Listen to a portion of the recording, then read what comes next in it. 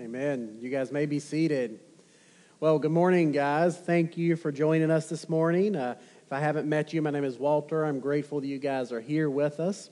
I know that on this cold day, there are a lot of things you could be doing, but you've chosen to worship with us, and we're grateful. I want to make a note that this is the time where we are able to give our tithes and offerings. You have a couple of different ways you can give. You can give online. You can scan the QR code. Lots of different options. You can even give as you're exiting with our ushers. I would encourage you to give as the Lord may lead you to give, and use this as an opportunity to give to the things that God is doing here in our midst. Not only are we doing faithful ministry here and supporting missionaries and church plants around the world, but we also have the chance in just a few short months to go join on mission in Puerto Rico with a support partner down there. So incredible opportunity for you to give and to serve with us, and I encourage you to give as the Lord may lead you. Now, as we continue into our time of studying the Word today, we're going to be looking at Acts chapter 11, the last half of chapter 11, picking up where Pastor Brian left off. And I've titled today's sermon, The Identity of the Church. The Identity of the Church.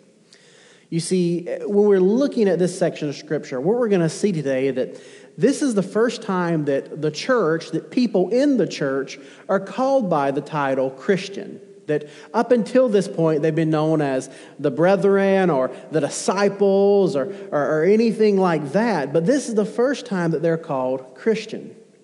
You see, their behavior, their character begins to stand out in stark contrast to the surrounding people.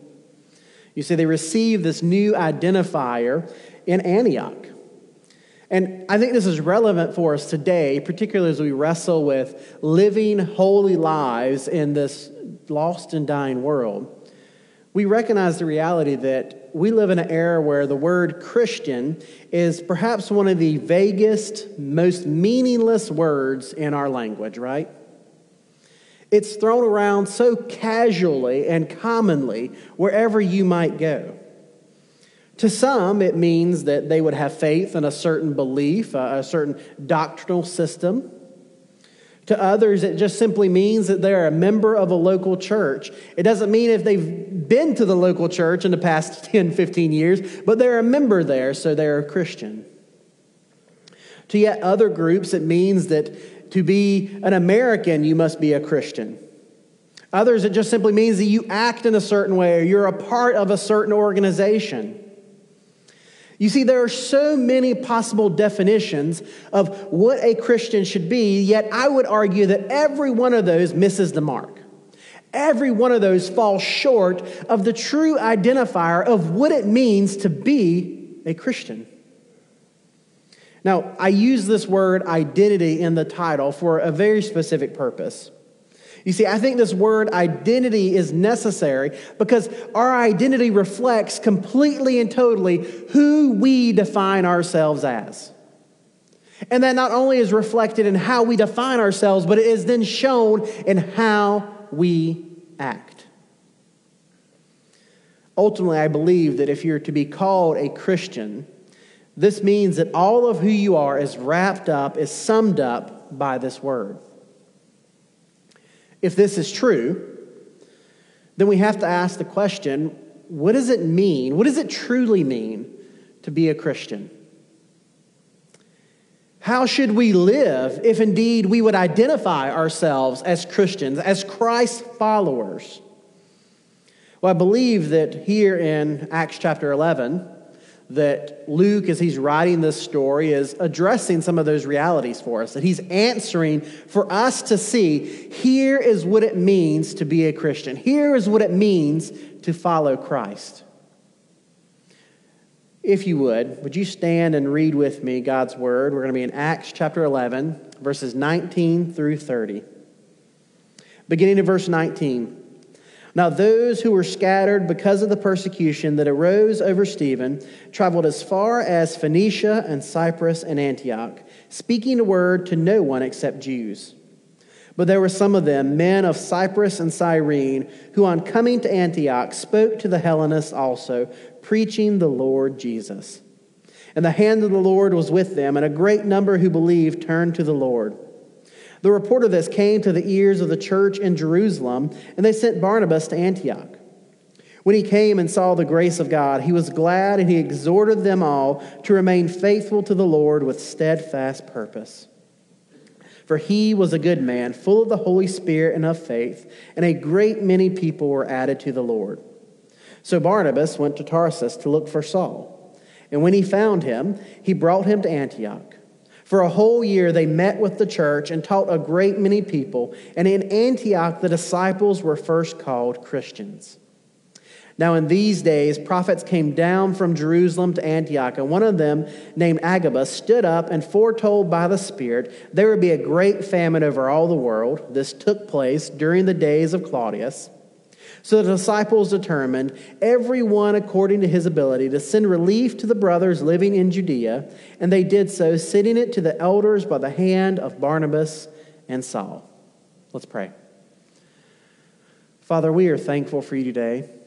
We're thankful for your grace and mercy that's been revealed within your scriptures. We're thankful that you are a God who is not silent, who is not done speaking to his people. So, Lord, today as we study these scriptures, would you speak your truth from these pages to us? Would you allow us to see what it is that you're doing in our world in light of what you've done in the scriptures? May this show us how we're to live, how we're to think, how we're to act as Christ followers, how we're to live in a way that will bring honor and glory to your name and your name alone. Father, we ask that you bless us today. Fill us with your Spirit, reveal your truth to us, and let us encounter your holy presence. We pray these things in the name of Jesus. Amen. You guys may be seated. So as we've read in this section of Scripture, we have some general information about the church and about how they're to act, how they've lived. And I think we can break this up into kind of three identifiers as we look at the text of who we are to be and how we're to act as Christ followers. You see, our first point, or first benchmark, if you will, is that we are to be bold preachers. We're to be bold preachers of the gospel message. Look back at verse 19 through 21 with me.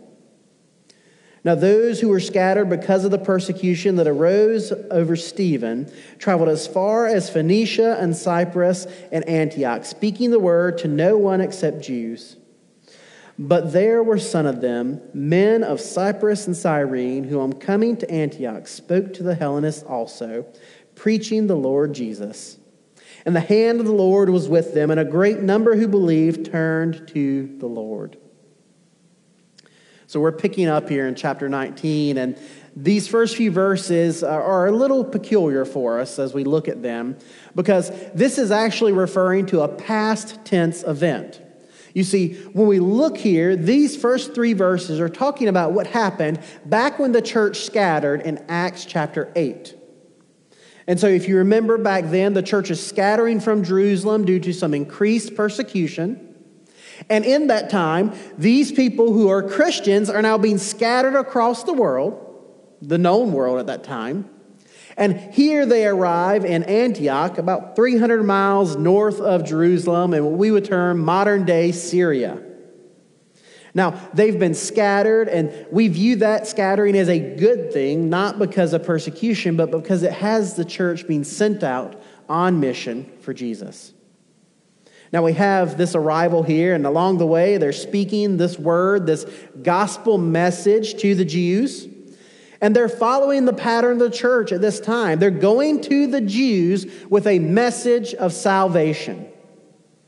Yet here in verse 20, we see a little bit of a transition from them. You see, verse 20 shows us that some men of Cyprus and Cyrene come to this area in Antioch, and they share the gospel with what Luke uses the term to refer to Hellenist. Now, these people, specifically these people from Cyprus and Cyrene, they are Greek Jewish people from the region who really just seem like they want to share the gospel with people in their homeland. And who they're speaking with, there's a little bit of fuzziness here because Luke uses the word Hellenist interchangeably. Sometimes he uses the word to talk about Gentiles. Other times he uses the word to talk about Greek-speaking Jewish people. But based on our context here, he's probably talking about Gentiles, people like himself, people who are not a part of the covenant at this time. And yet, these people, these men from Cyprus and Cyrene, proclaim the good news of the gospel to these Gentiles.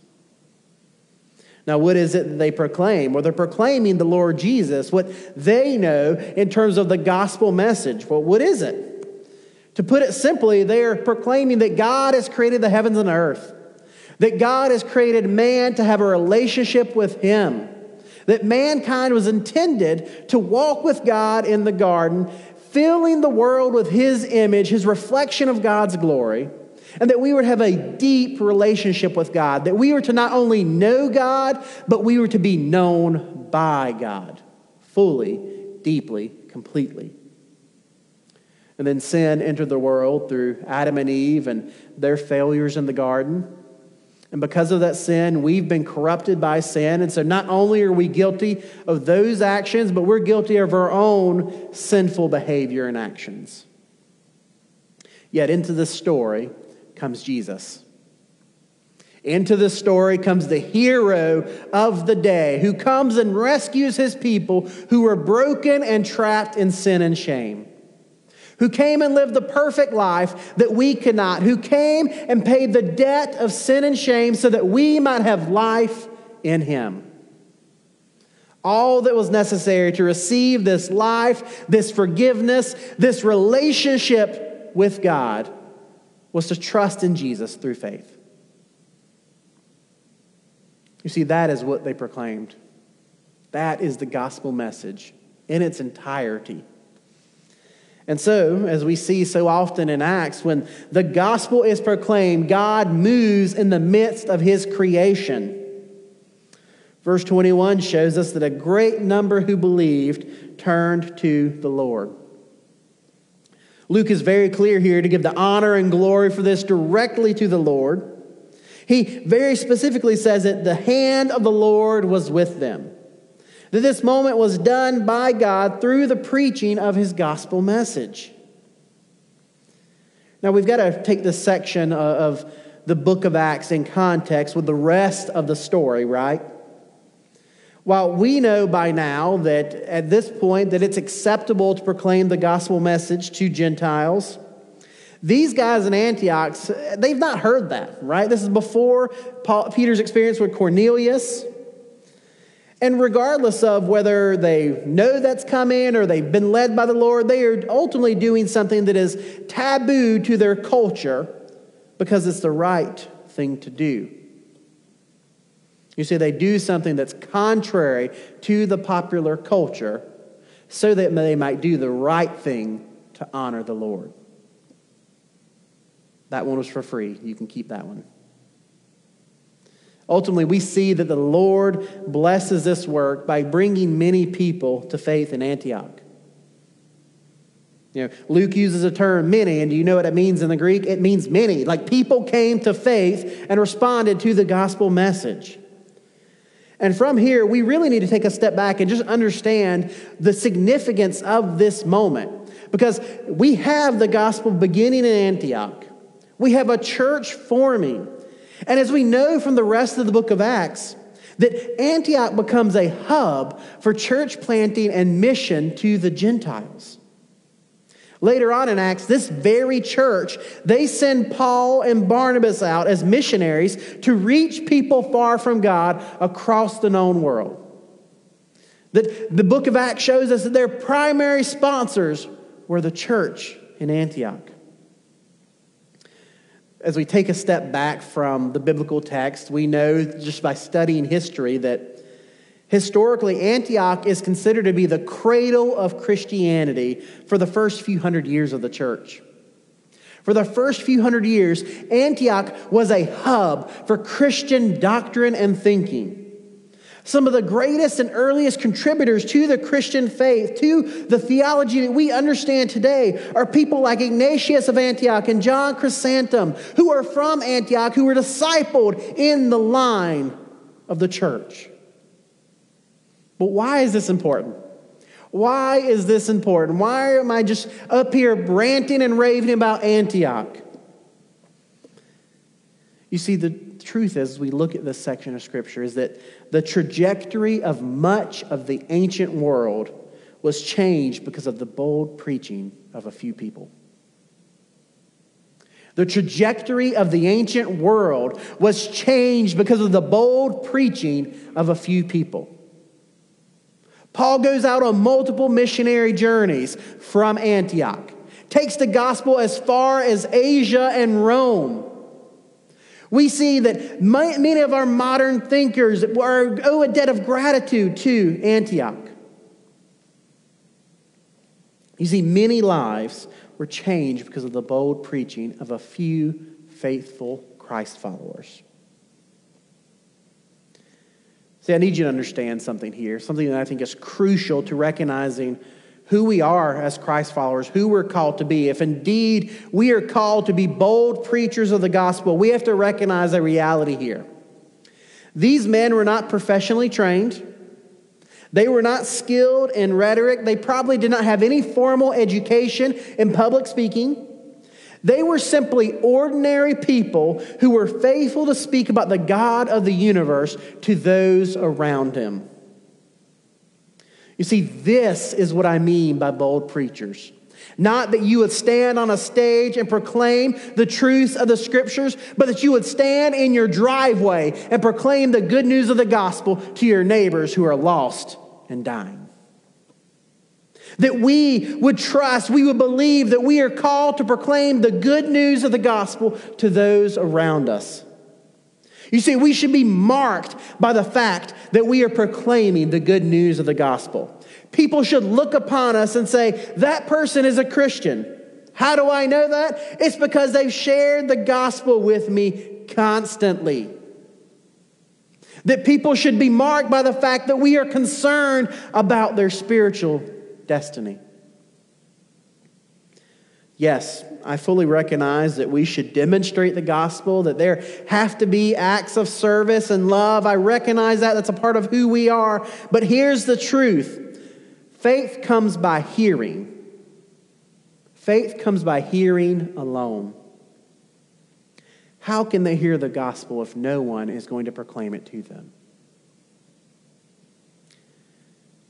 As I was preparing for this sermon, I came across a study from Lifeway. It was a few years old at this point, but Lifeway found that only 3 in 10 unchurched Americans say that a Christian has ever shared with them one-on-one how a person becomes a Christian.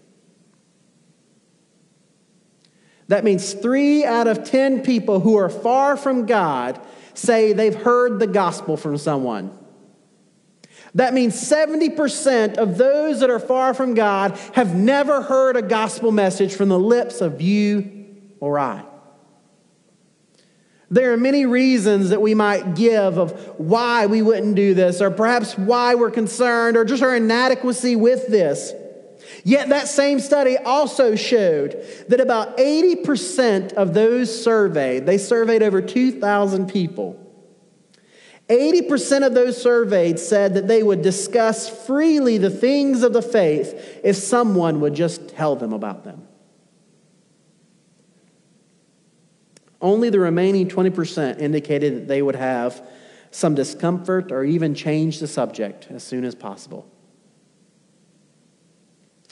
What that means for us, my friends, is that we have a world that is eagerly awaiting hope in the dark. We have a world that is looking for something, that is ready and willing to receive this gospel message of hope, if only there was someone to proclaim the good news to them. I simply have to ask you this question, and I think it's a crucial one.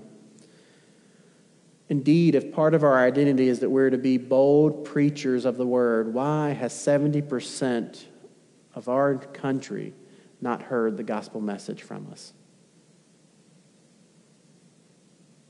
I would just simply ask you, are you called to just be a member of the church like you're a part of a country club? Or are you called to share hope in the dark? It's a big question, I recognize that, but the truth of it is that a part of our identity, as we see here from the very scriptures, that we are called to proclaim the good news of hope. Not only that, but people are eagerly awaiting the good news of the gospel. Now, as we wrestle with we're to be bold preachers, the text doesn't end there, that we continue into the next section, and we see that not only are we to be bold preachers, but we're to be gentle witnesses of the faith. Look at verse 22. The report of this came to the ears of the church in Jerusalem, and they sent Barnabas to Antioch. When he came and saw the grace of God, he was glad, and he exhorted them all to remain faithful to the Lord with steadfast purpose. For he was a good man, full of the Holy Spirit and of faith, and a great many people were added to the Lord. So Barnabas went to Tarsus to look for Saul, and when he found him, he brought him to Antioch. For a whole year they met with the church and taught a great many people, and in Antioch the disciples were first called Christians. Well, we get to verse 22, and we recognize that news travels a little bit slower in the ancient world than it does now. Believe it or not, they didn't have Twitter or social media, right? So they weren't going to find out what was happening. And so by the time this news does arrive to Jerusalem, we understand it's been several years. And in verse 22, the church hears about it, and we recognize that they hear this and they think this is good news, that these Gentiles in Antioch have received the good news of the gospel, and they rejoice. They send Barnabas, who is a native of that area, out to observe what's happening, and he's to go and report back on what's happening, but also he's to strengthen the believers that are there. Now, from a context here, we know this is happening later on, a couple years later, because this has to be after Peter's time with Cornelius, because otherwise, why would the church bless it? They would have had a conversation about it, right? They're blessing and they're encouraging this work. They're sending Barnabas out to go minister to these people. And so Barnabas goes and takes a bit of time to get there. And verses 23 and 24, he sees this evidence of grace in the lives of these people. What that means is that he sees that they have changed because of the gospel message.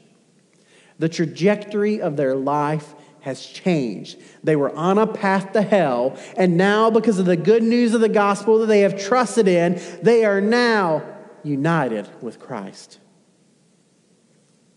So he then encourages them with further teaching and direction to how to live, how to remain faithful to the Lord with steadfast purpose. He calls them to consistently worshiping and walking with God.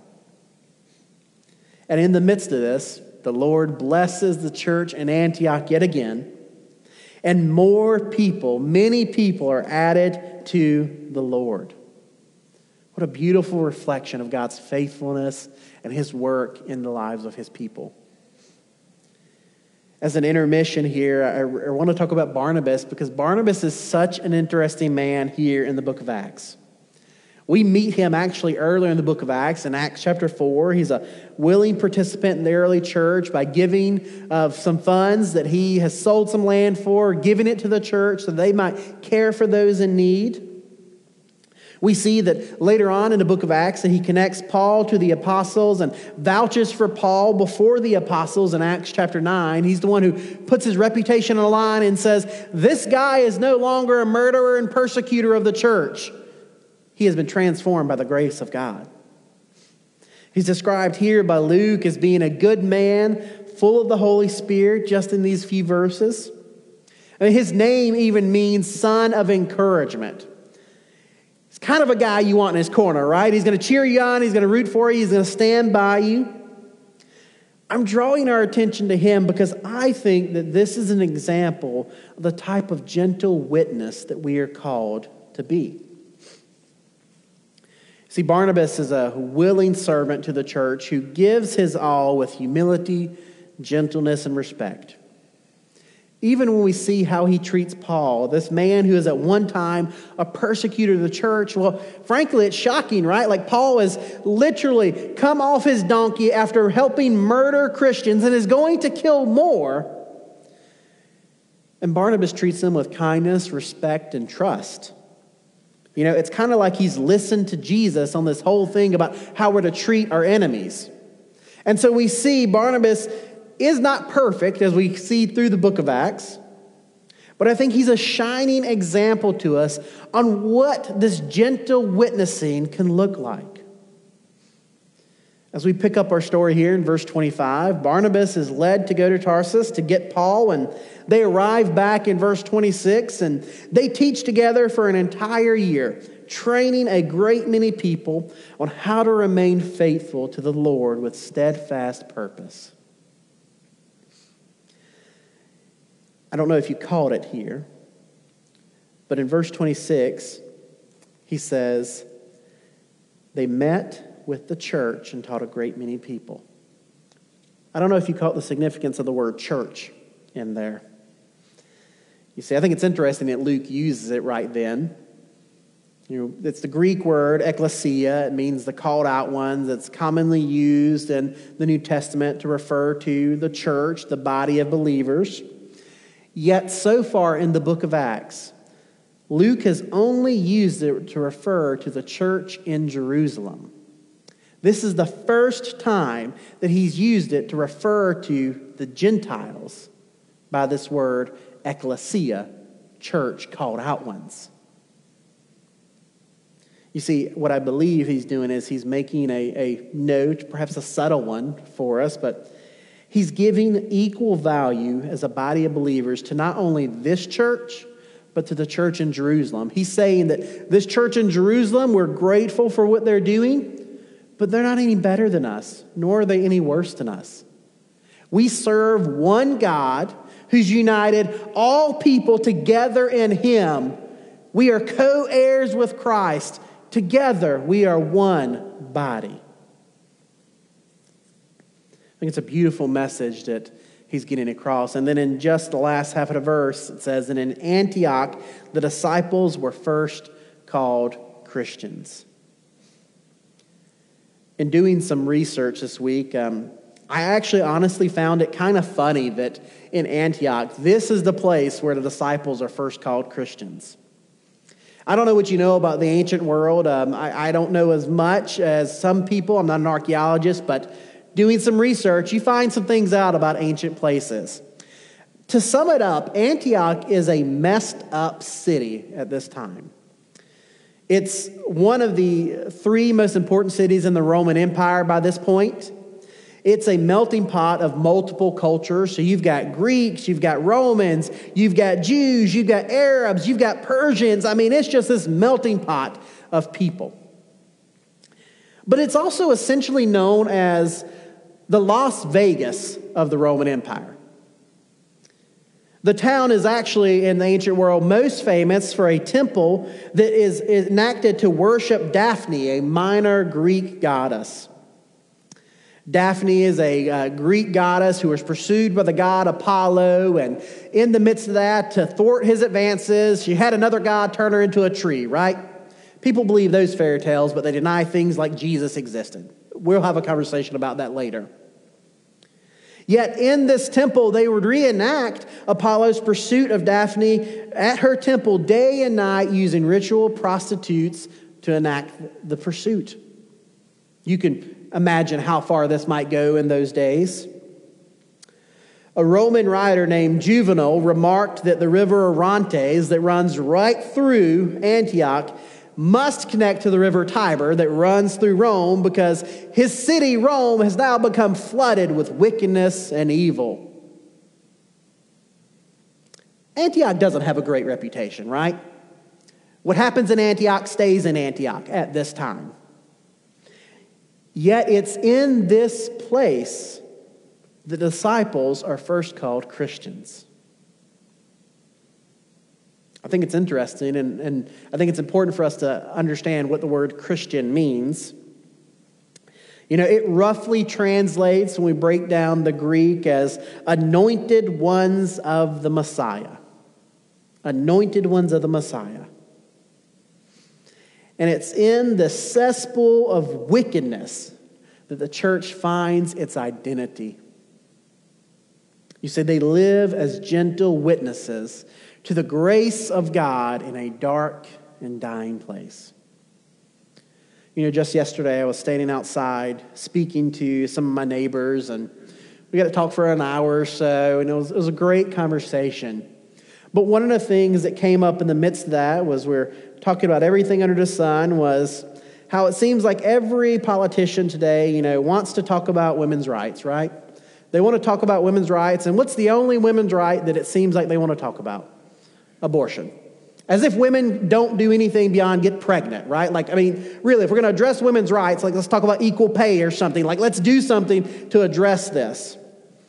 And as we're talking about that, and we're talking just about political sense there, you know, I laid my cards on the table and I said, you know, just so we're clear, like, I don't believe in abortion. I'm pro-life. I'm against that. But I think also addressing the reality that there are some deeper problems here where people are driven to this because of some greater factors that are playing in, right? And they looked at me and they said, "Do you really think that?" I was like, "Yeah, absolutely." And they said, "Well, how do you feel about people who go and who picket out at abortion clinics and scream hate and evil at these women who are pursuing abortions and considering this reality?" I was like, "Well, those people aren't Christians. Those people are not Christ followers." I said, "It is one thing to wait outside of an abortion clinic and to pray over the women who are going in. It's one thing to wait out there and to offer aid and service to these people.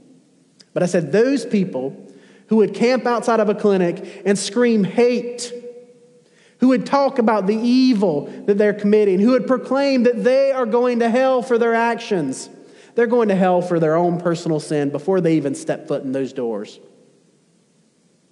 The truth of it is that true Christians would stand outside and offer hope. True Christians would offer service. The devil himself offers hate and condemnation. But the Bible that I read, the God that I serve, says that Jesus did not come into this world to condemn it, but to save it. That resonated with them because we were on the same page. They're not Christians, but they said, that's a God that I want to follow. You see, what we see here in the midst of Antioch is not that the church is picketing outside the temple of Daphne, condemning those inside if they won't repent. No, they proclaim and demonstrate the good news of the gospel to their city. They're bold preachers. They're gentle witnesses. And the city sees something so unique in them, so unique in their example, that they would give them this name that we share, Christians, the anointed ones of the Messiah.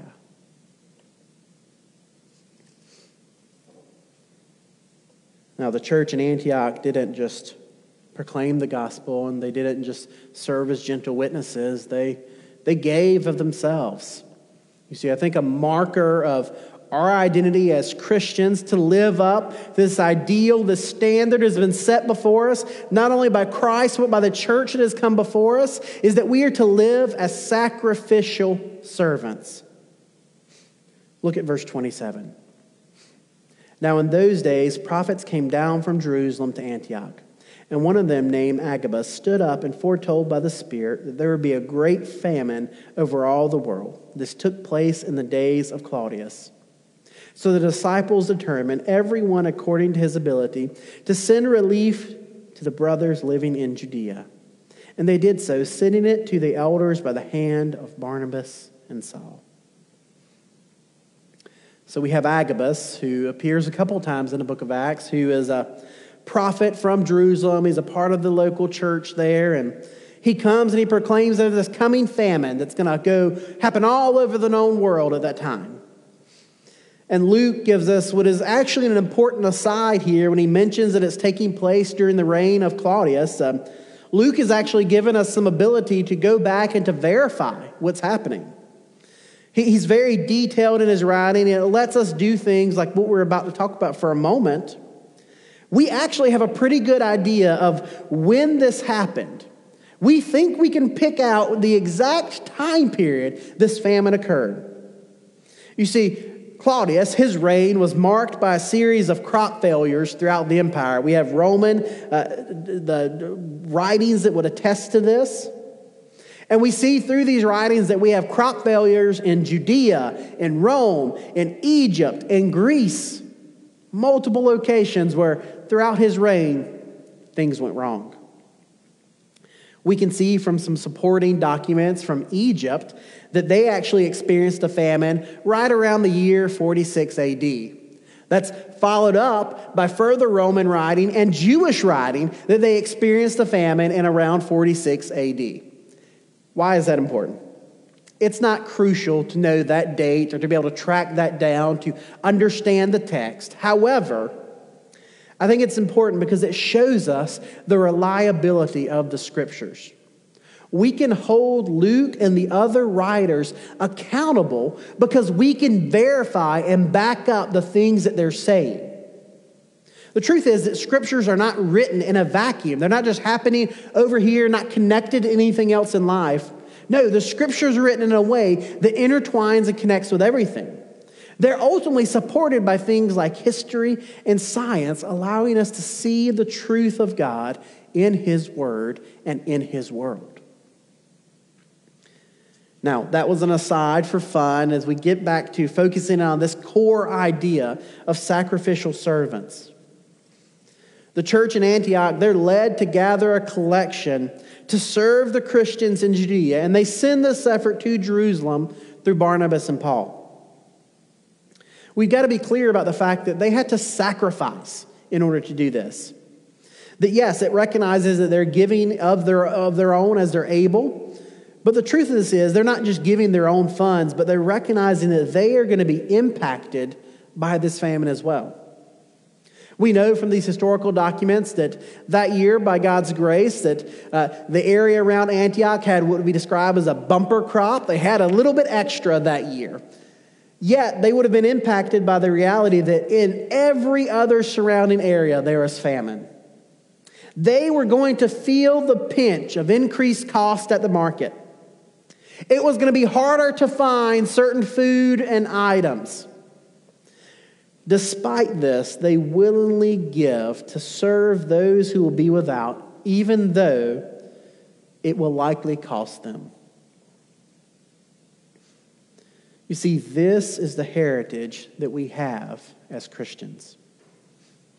We see a group of people who are so committed to the cause of Christ that they'll give out of their own pocket, even if it hurts, to serve strangers who are in need. Why? Simply because this is how they want to be faithful to the Lord. You see, it's this idea of being a sacrificial servant, combined with being a bold preacher and a gentle witness. You see, this is what guides us into what it means to be a Christian today. Simply put, to close, I want to wrestle with this idea of the anointed one of the Messiah.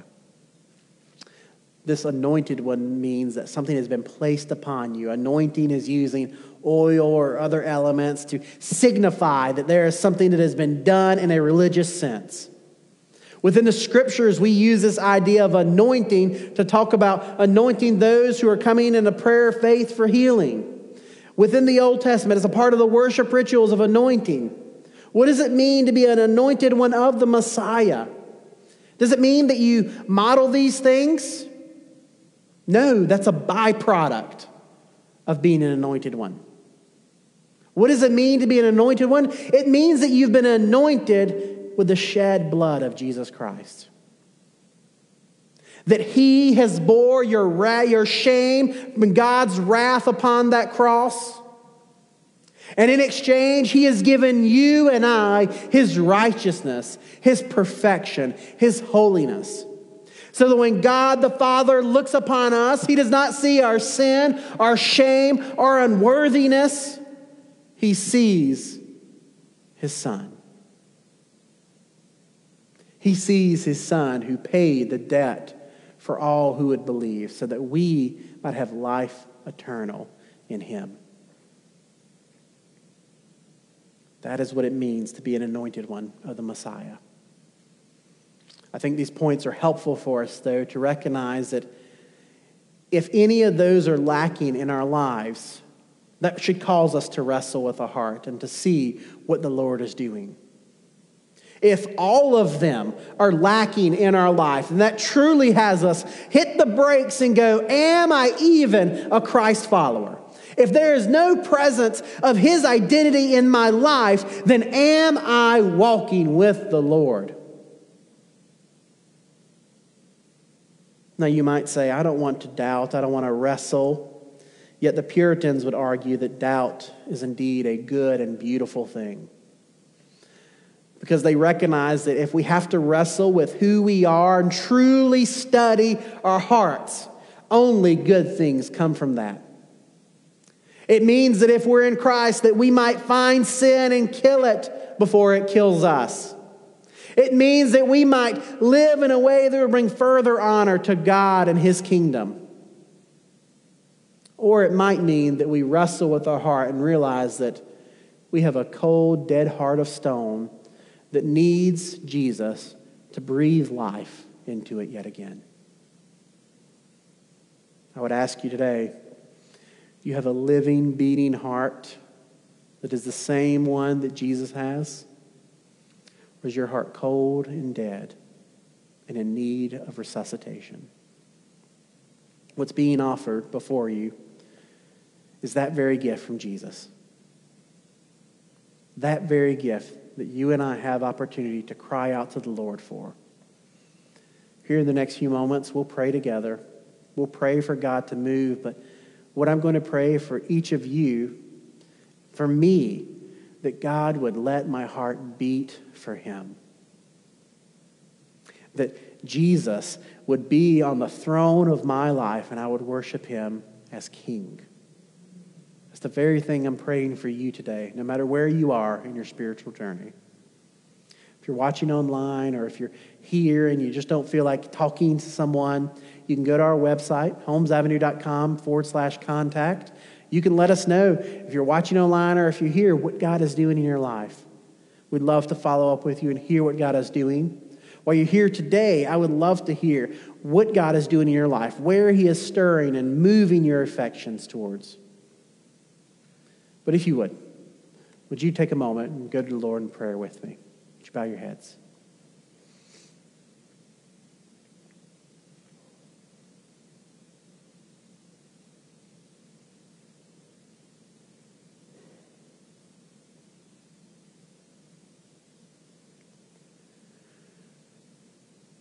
Father, we are thankful for you today.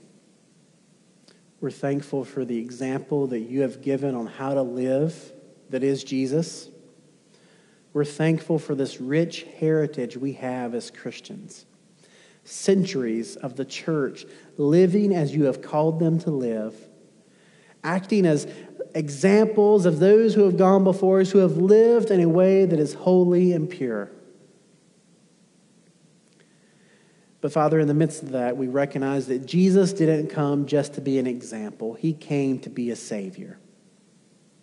He came to seek and save the lost. That every one of us, we are either lost right now or we have been lost. And in the midst of that, Jesus came so that whoever would believe in him might have forgiveness of sins and eternal life. That he came not to condemn us for our sin, but to save us. So, Lord, it is this message that we proclaim to you. That you and you alone have power to save. That it is the name of Jesus by what we are saved. that his blood will never lose its power, and he will never cease to save those who would call out to him. So, Father, we pray with confidence and assurance that you, as a holy, loving God, will always save those who cry out to you. So, Lord, today, what I ask from you is simply this: that for every man, woman, and child here, that our hearts would beat with new life given to us by Jesus. That for anyone who has a cold, dead heart, that you would bring life to them. If anyone is guilty of their sin and has not pursued repentance, that they would repent today and trust you. That if there are any of us who are found in Christ and we have wandered away from the path you have set, Lord, that we would repent and come back home. We would come back home so that you might embrace us as the Father did for the prodigal son.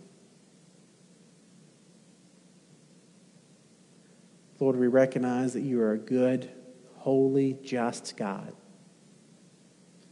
And in the midst of that, you made a way for unrighteous, rebellious people to know you and to worship you. That way is Jesus, and it's to him that we give all honor and glory and praise. It's in the name of Jesus that we pray. Amen.